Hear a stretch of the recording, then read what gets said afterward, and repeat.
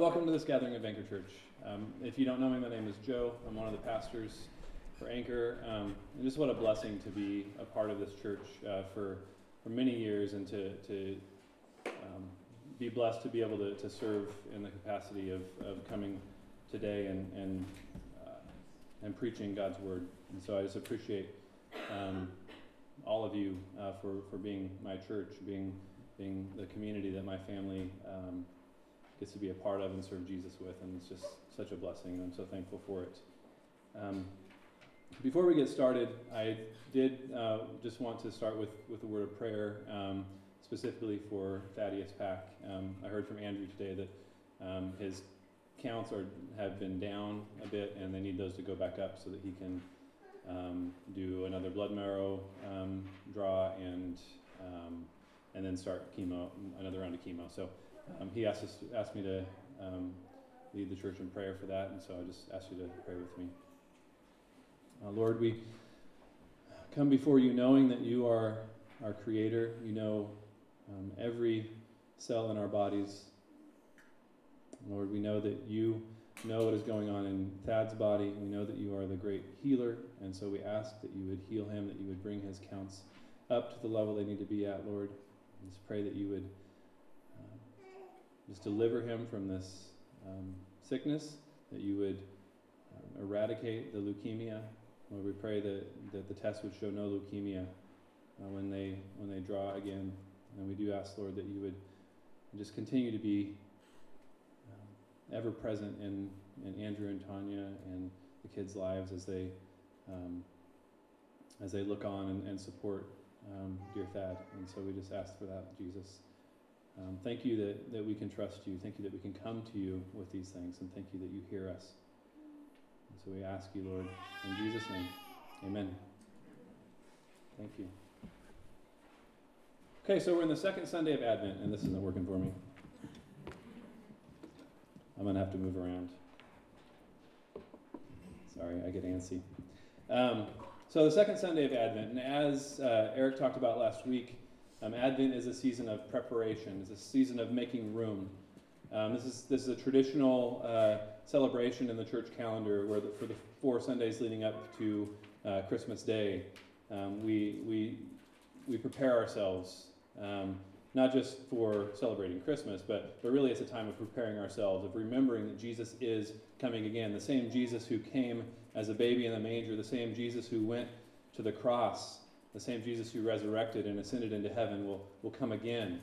This time to put an end to all the suffering, all the sorrows, to put an end to all the wars, to make all things right and make all things new again, and to save his people.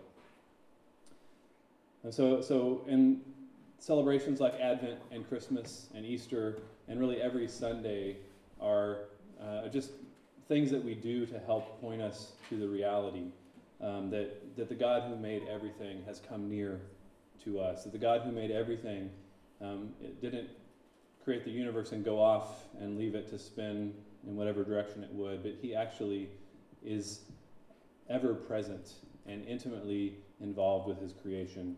Indeed, we can pray that he would work in a little boy's body and know that he is powerful to do that, but also that he is loving and gracious to do that. So this God that we serve, this Creator who has made all things, is not aloof, is not distant. He's come near, and so that's what we celebrate, and that's why we gather every Sunday to remember that. We remember the truth of the gospel, that reality that God has come near is something that should freak us out, apart from God's grace. God coming near throughout the scriptures is a terrifying moment, because we are wicked, sinful people who have rejected our true God and our true King and have gone our own way. And yet the gospel reverses that. And the gospel says, no, God coming near is something that is good, that is not scary, because he comes as a servant in Jesus. He comes and he takes the punishment for our sin. He takes the things that we should be scared of, that we should fear, and and gives us righteousness in place of our sin. So we live in this world of grace, and we live in this world where things have been reversed, but not everything is finished yet. There is still suffering. There is still suffering. There is still sickness. There is still oppression that happens. Jesus dealt with sin and death on the cross, but he will come again to make all things new. And so as Christians, we live in an in-between time. We live knowing that there is the God who has come near, that there is the God who is actually with us now, but we also know that we are waiting for him to return. We also know that we're waiting for that day when he will put an end to all those things that keep us from fully knowing the safety of being in his presence forever. So Advent and Christmas and these things are really meant to point us to that reality. But I think sometimes it's very easy for us to trade in that weighty reality for things that are a little bit more comfortable, maybe. It's maybe easy for us to just start focusing on self-improvement. We talk about making room. I could preach a sermon about, decluttering your house and not buying more stuff unless you've gotten rid of some things, and being better people that way, because that's going to give you a better life or something.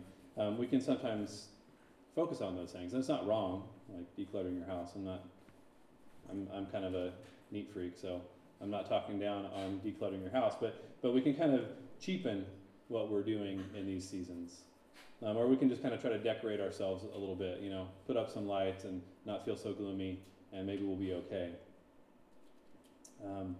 But what Scripture calls us to, first and foremost, is to humility. And so we're going to talk a little bit about what that looks like. But traditionally, Advent themes for the 4 Sundays, you have hope, joy, love, and peace as traditional themes that we focus on those 4 Sundays. And today we're going to deal with a passage that is a passage about joy. It talks about a time of great joy, and it's in Zephaniah 3. Zephaniah, if you aren't aware of it, is one of the smaller books towards the end of the Old Testament, and so it's before you get to Matthew, but it's kind of after the big ones like Isaiah.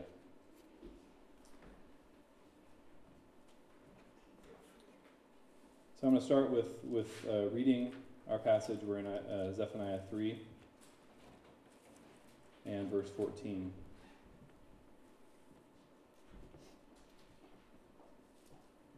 Sing aloud, O daughter of Zion. Shout, O Israel. I felt like I had to kind of shout when I said that.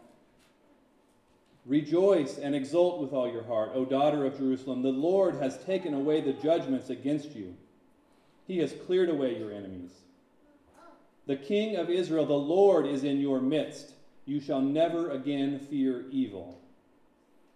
On that day, it shall be said to Jerusalem, Fear not, O Zion, let not your hands grow weak. The Lord your God is in your midst, a mighty one who will save. He will rejoice over you with gladness. He will quiet you by his love. He will exult over you with loud singing. I will gather those of you who mourn for the festival so that you will no longer suffer reproach. Behold, at that time, I will deal with all your oppressors, and I will save the lame and gather the outcasts, and I will change their shame into praise and renown in all the earth. At that time I will bring you in, at that time when I gather you together, for I will make you renowned and praised among all the peoples of the earth, when I restore your fortunes before your eyes, says the Lord. Let's pray. Father, this is your day, and we're your people. We come before you to hear your word. Lord, we gather as your people because you have called us. We who weren't a people, you have called us your people. We gather because you have made us new We gather because we know that you are in our midst, and you will teach us as we study your word, as we seek to hear from you today. And so, Lord, I just ask that you would give us ears to hear. You'd help us to understand what you have for us today. Lord, I pray that you would just speak to us. Lord, let what is of me pass away, but what is of you, I just pray it would stick in our hearts and it would work in our lives, the fruit of righteousness. I ask it in Jesus' name. Amen. All right, so Zephaniah is not one of those books that you're into a lot, probably, unless you hang out with Lenny and the crew on Thursday mornings at 6 a.m. at Zoka. 6 a.m., 6:30? 6 a.m. And what an amazing thing to do at 6 a.m. on a Thursday morning, but to read something about shouting and singing aloud. And just as a side note, it's nothing absolutely special about Lenny, but in the times when I have been able to go to that early morning Bible study, I usually leave the house feeling like, this is too early to go. And then I usually leave Zoka like wanting to sing, because being with God's people and reading God's word and hearing from him is what I need at that time. So maybe a little plug for the early morning Bible study, but it is there. 6:30 is at Zoka. 6 at Zoka. 6:30 you'll just be late. Okay, so Zephaniah is probably not a book that you've spent a lot of time in. It's not a book that I've spent a lot of time in. So I want to do a little bit of a background so that we can catch up to speed, because I'm reading the last, 16 verses or so, 6 verses or so, of a book that's 3 chapters. So in chapter 1, verse 1, we read that the word of the Lord that came to Zephaniah, the son of Cushi, son of Gedaliah, son of Amariah, son of Hezekiah, in the days of Josiah, the son of Amon, king of Judah. So this is during the time of Josiah.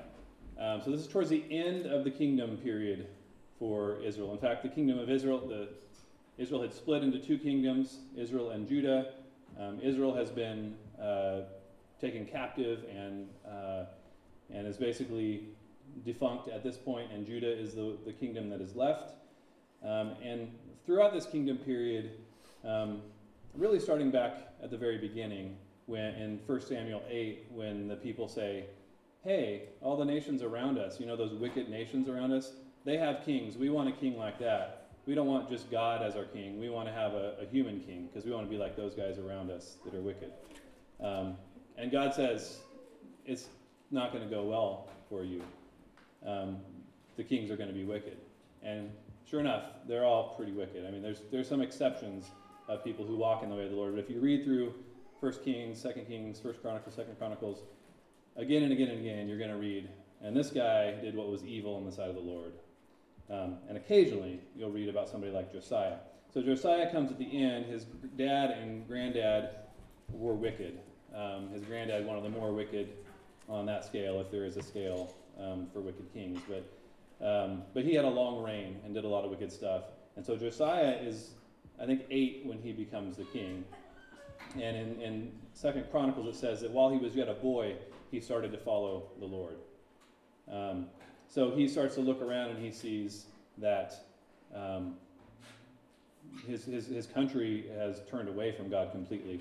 And they've gone out and they've gotten every false religion they can find that does, I'm not going to go into detail on what they do, but they do horrible, horrible, horrible things. And they've brought it all in, and they're doing these things in the temple, God's temple, and they're doing these things on the high mountains, and they're finding all these places where they're just setting up these idols and doing these horrible practices. And Josiah starts to tear all that down, and he starts to get rid of those false religions.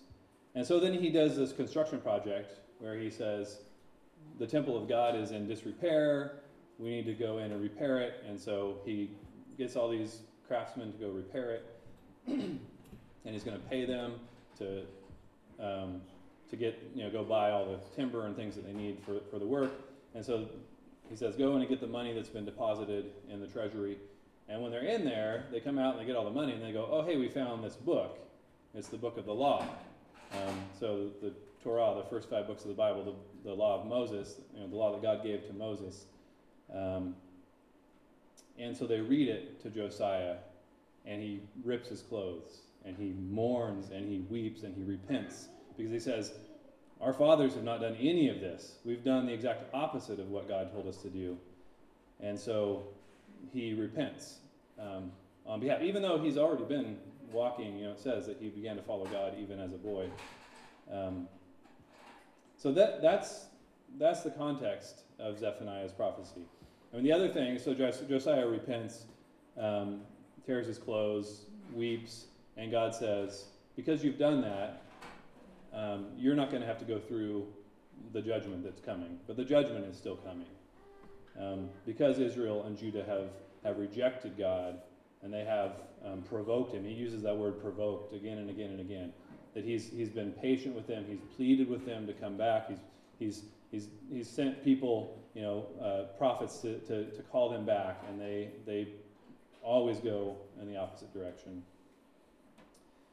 And so God says, well, Josiah, I'm going to let you die before this happens, but judgment is coming.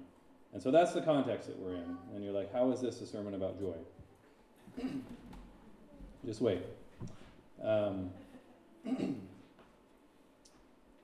So Zephaniah starts out at the beginning of his prophecy, and he talks about the judgment that's coming on Judah, but not just on Judah, but also on Judah's enemies. And God's going to use these foreign powers to bring his judgment on Judah, but he's also going to judge them because they're not following him either.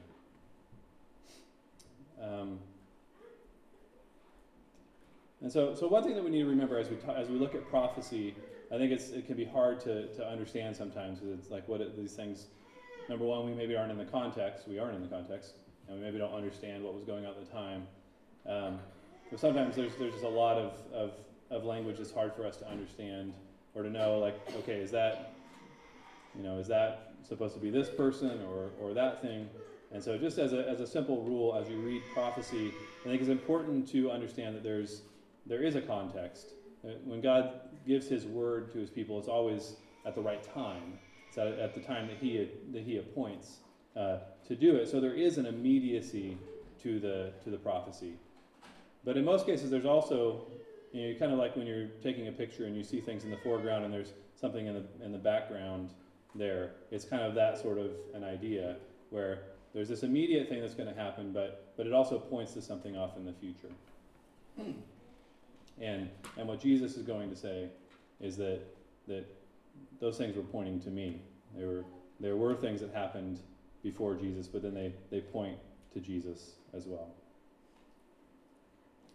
We're going to see today that this prophecy is no different, that it does talk about an immediate context, but it also points to something that's in the future.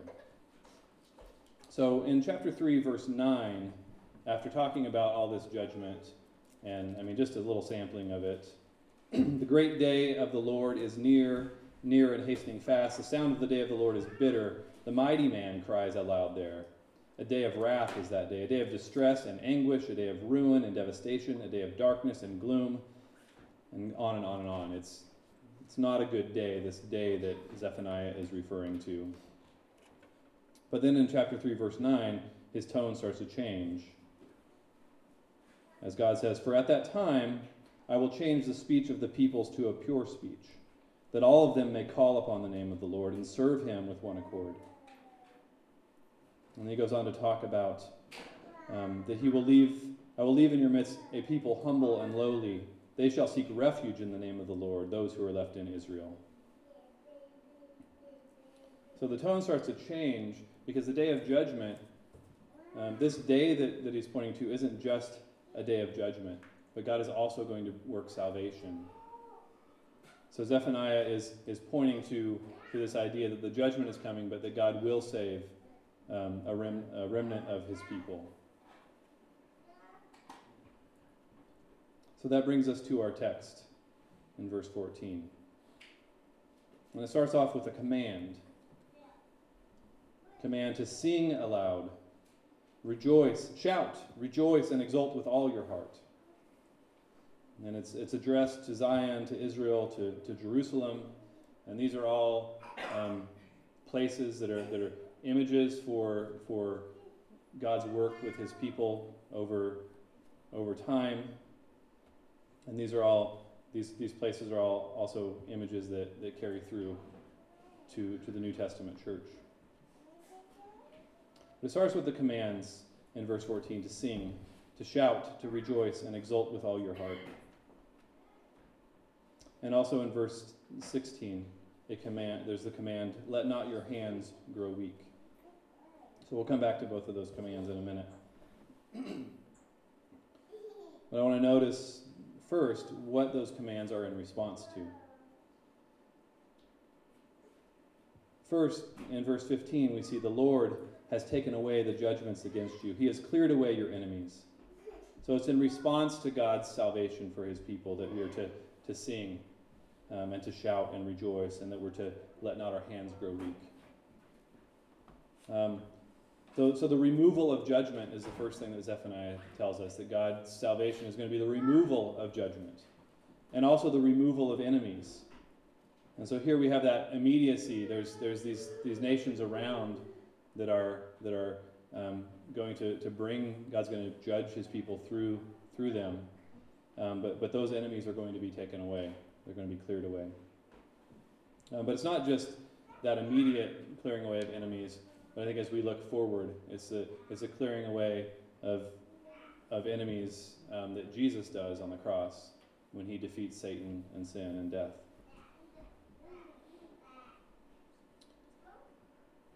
The second thing that these commands are in response to is God's presence. We see that in verse 15. The King of Israel, the Lord, is in your midst. And also again in verse 17, the Lord your God is in your midst, a mighty one who will save. King of Israel, when Jesus first calls his disciples, I think in the book of John, it might be elsewhere, but there's the disciple Nathanael, and he says, Jesus tells him he saw him when he was under the tree. And he responds, you're the King of Israel. And he says, I told you that, and you believe, that's all it took. You're going to see much greater things than that. But so that King of Israel title is a title that refers to Jesus. And we see that elsewhere as well.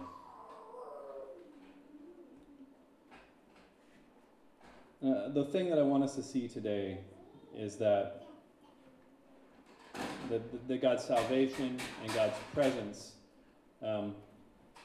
don't just save us from the bad things, but it actually reverses those things. It actually takes all the things that we have broken and reverses them and turns them on their head and changes the effects of those things. And so we'll see that as we look at verses 16 through 20.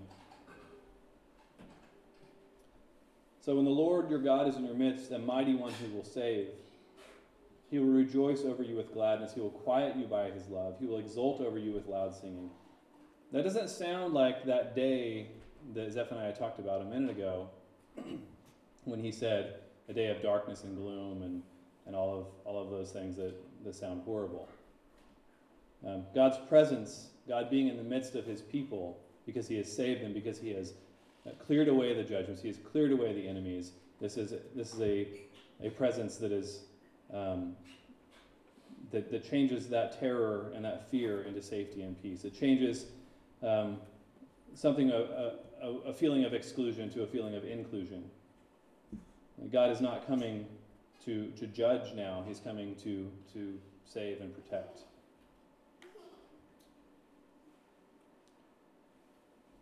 Behold, at that time I will deal with all your oppressors. I will save the lame and gather the outcasts, and I will change their shame into praise and renown in all the earth. So rather than oppression and disease and casting out, rather than shame, there's praise. There's belonging. There's safety. So I want us to see that we have God's presence now with us. Those who have repented of their sins and have turned in faith to Jesus have God's presence now. And we also have God's presence fully realized in the future. So I just want to turn to Ephesians chapter 1 quickly to see God's presence now. Starting in verse 11. In him we have obtained an inheritance, having been predestined according to the purpose of him who works all things according to the counsel of his will, so that we who were the first to hope in Christ might be to the praise of his glory. In him you also, when you heard the word of the truth, the gospel of your salvation, and believed in him, were sealed with the promised Holy Spirit, who is the guarantee of our inheritance until we acquire possession of it to the praise of his glory. So all who have put their faith in Christ receive the Holy Spirit as Paul says, as the guarantee of our inheritance. So the inheritance is that time that we read about in Isaiah and in Psalms earlier, that we've reading about in not Lamentations, Zephaniah. There is some lamentation in Zephaniah. But that inheritance is that time when God's presence will be fully realized.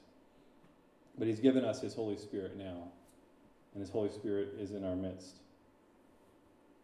For this reason, because I have heard of your faith in the Lord Jesus and your love toward all the saints, I do not cease to give thanks for you, remembering you in my prayers, that the God of our Lord Jesus Christ, the Father of glory, may give you the spirit of wisdom and of revelation and the knowledge of him, having the eyes of your hearts enlightened, that you may know what is the hope to which he has called you, what are the riches of his glorious inheritance in the saints, and what is the immeasurable greatness of his power toward us who believe, according to the working of his great might, that he worked in Christ when he raised him from the dead and seated him at his right hand in the heavenly places, far above all rule and authority and power and dominion, and above every name that is named, not only in this age, but also in the one to come.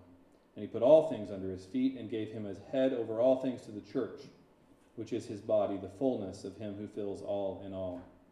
So that's God's presence now. He's given the fullness of Christ. He's given the Spirit to us and the fullness of Christ in his church. There's also God's presence fully realized when Jesus returns to save his people, not from sin, but to save us from the effects of our sin in this world. In Revelation 21,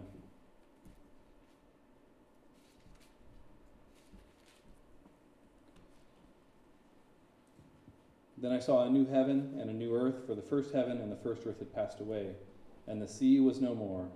And I saw the holy city, New Jerusalem, coming down out of heaven from God, prepared as a bride adorned for her husband. And I heard a loud voice from the throne saying, Behold, the dwelling place of God is with man. He will dwell with them, and they will be his people, and God himself will be with them as their God. He will wipe away every tear from their eyes, and death shall be no more.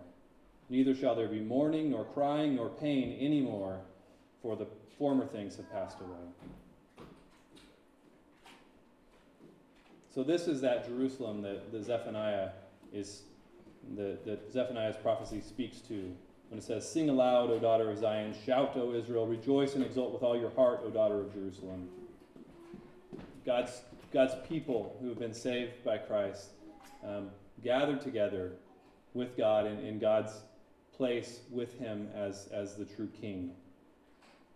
That's the full realization of God's presence that we look forward to. So finally, what does that mean for you and me? As I said, we live in an in-between time. We have God's presence now, but we are looking forward to that day when every tear will be wiped away.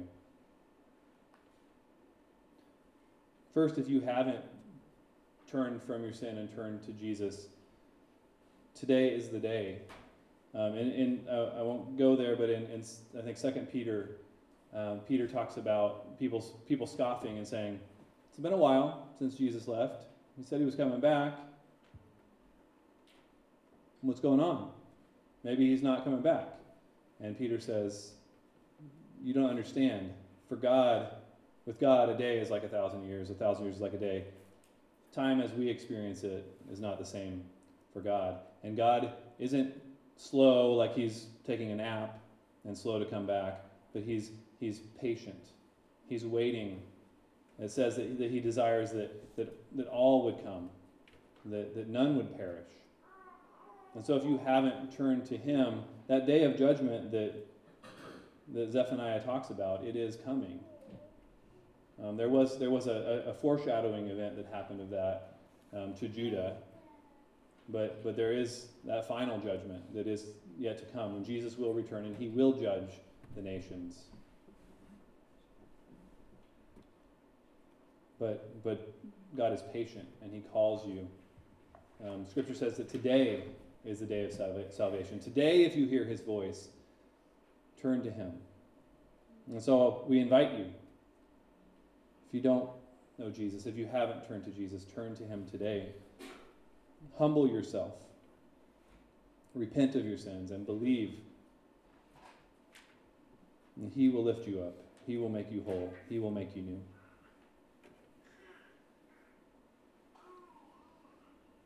And if you know Jesus and you're living in this in-between time, what are you to do?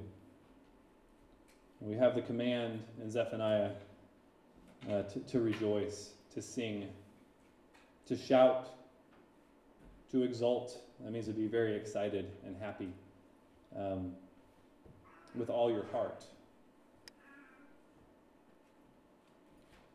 And one of the passages I didn't read that talks about Josiah is that it says that before him there was no king like him, and after him there wasn't a king like him who turned to God with all his heart and with all his soul and with all his might, as God commanded in the law of Moses. And in Deuteronomy, God says, "Hear, O Israel, the Lord our God, the Lord is one. You shall love the Lord your God with all your heart and with all your soul and with all your might." That's what the life of the Christian is to be. It's to be a life of humility. I know for me where this becomes a tension is that I don't really like to feel dependent. I don't really like to feel like things are out of my control. Recently, in particular, it's been looking at, financial things and going, wow, we had that savings, but now we have these bills. Boy, that's a real bummer, and I can get really down about that and miss the fact that God gave me that savings, and he's provided that to pay those bills. And that's a kind of a dumb example from my life, because I'm holding on to something that is so weak, and I have the power of God to hold on to. I know that my God is mighty to save, that he is in our midst. So why do I worry about this little thing? But really, when you drill down on that or any other example that I could give you 100 of my life,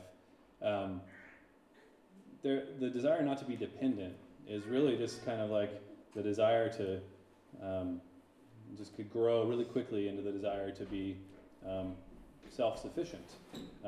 You might say to be God. You might say to not need God is to be God, although that's obviously not possible. So there's a whole lot of pride that is a very horrible, wicked sin beneath my fears about money or losing a job or losing someone I love or whatever the case may be. But I want to read to you again what God says.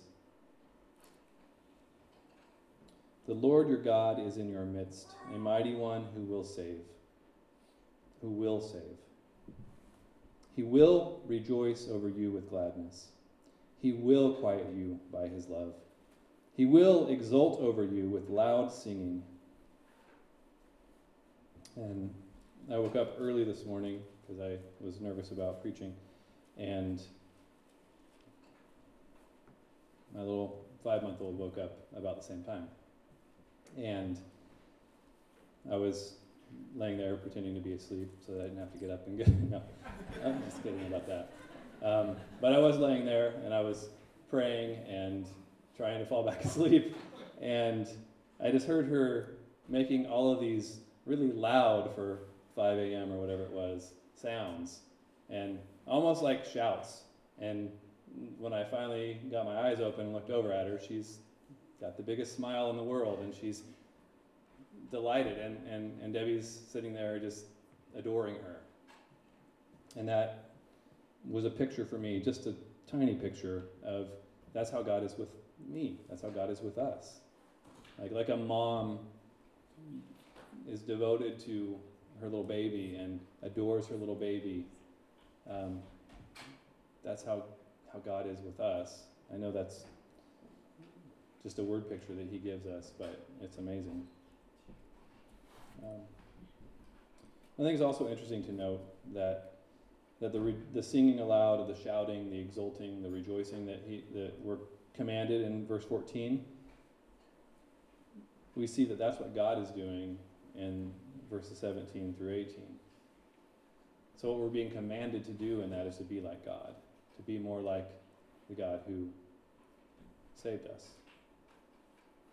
So singing aloud, shouting and rejoicing and exulting are ways that we can reflect back who God is. If the King is in our midst, that's not an abstract hope. We don't pray that God would heal as an abstract thing. We believe that God can and will heal. So if you know Christ, I would just plead with you to embrace the dependence that he has blessed you with.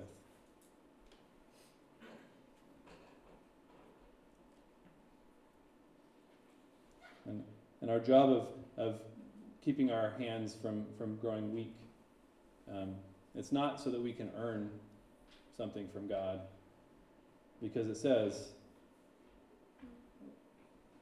right after that, let not your hands grow weak. The Lord your God is in your midst, a mighty one who will save. And every clause after that is an I will statement that God makes. It's not dependent on our efforts, but God saves us not just from judgment, but he saves us to a life of worshiping him, of loving him and loving others. And so our job, even when we're in that place where it feels like it's very in between, and maybe that far off hope seems farther off than it ought to, God is being patient with those around us. He's put us here to show his goodness. In somewhere in the New Testament, I think it's Paul says that he uses such weak people because he wants to show that the surpassing power belongs to God, and that showing that surpassing power is for our joy to know his presence, but it's also so that the nations around would know that he is God, that there is a day of salvation, that today is that day of salvation. So let's not grow weak. Let's not grow discouraged. What a joyful life we get to live in if we remember who our God is and what he's done for us and what he is doing for us. So my charge is that we would live in that great, joyful hope, knowing the love that he has lavished on us, and knowing that we do have peace. We have peace with him, and we have peace not just now, but forever. But now, we can be at peace now, even when the earth trembles and shakes, like we read in the psalm. Let's pray.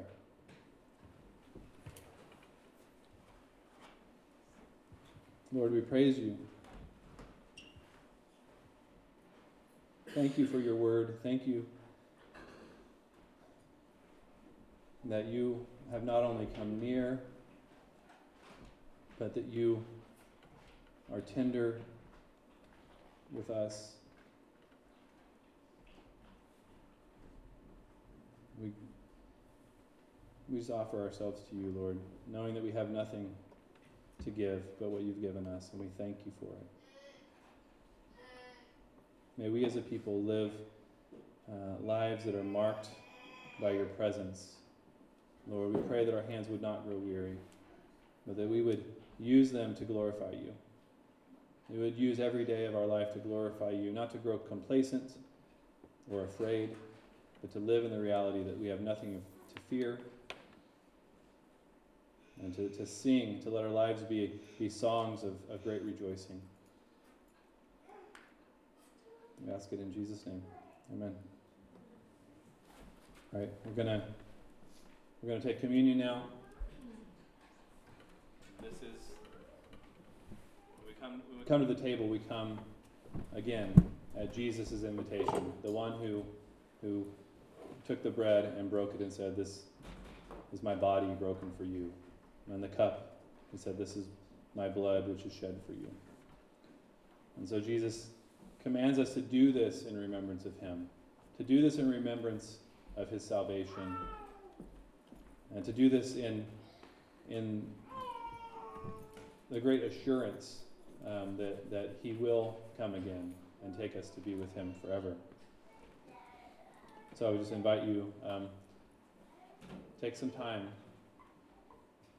consider your sin, confess your sin, and then receive the mercy and the grace and the love of Jesus that covers all your sin, that takes it away and moves it away from you. And let us stand and sing. Let us exult with great joy the praise of our God who loves us.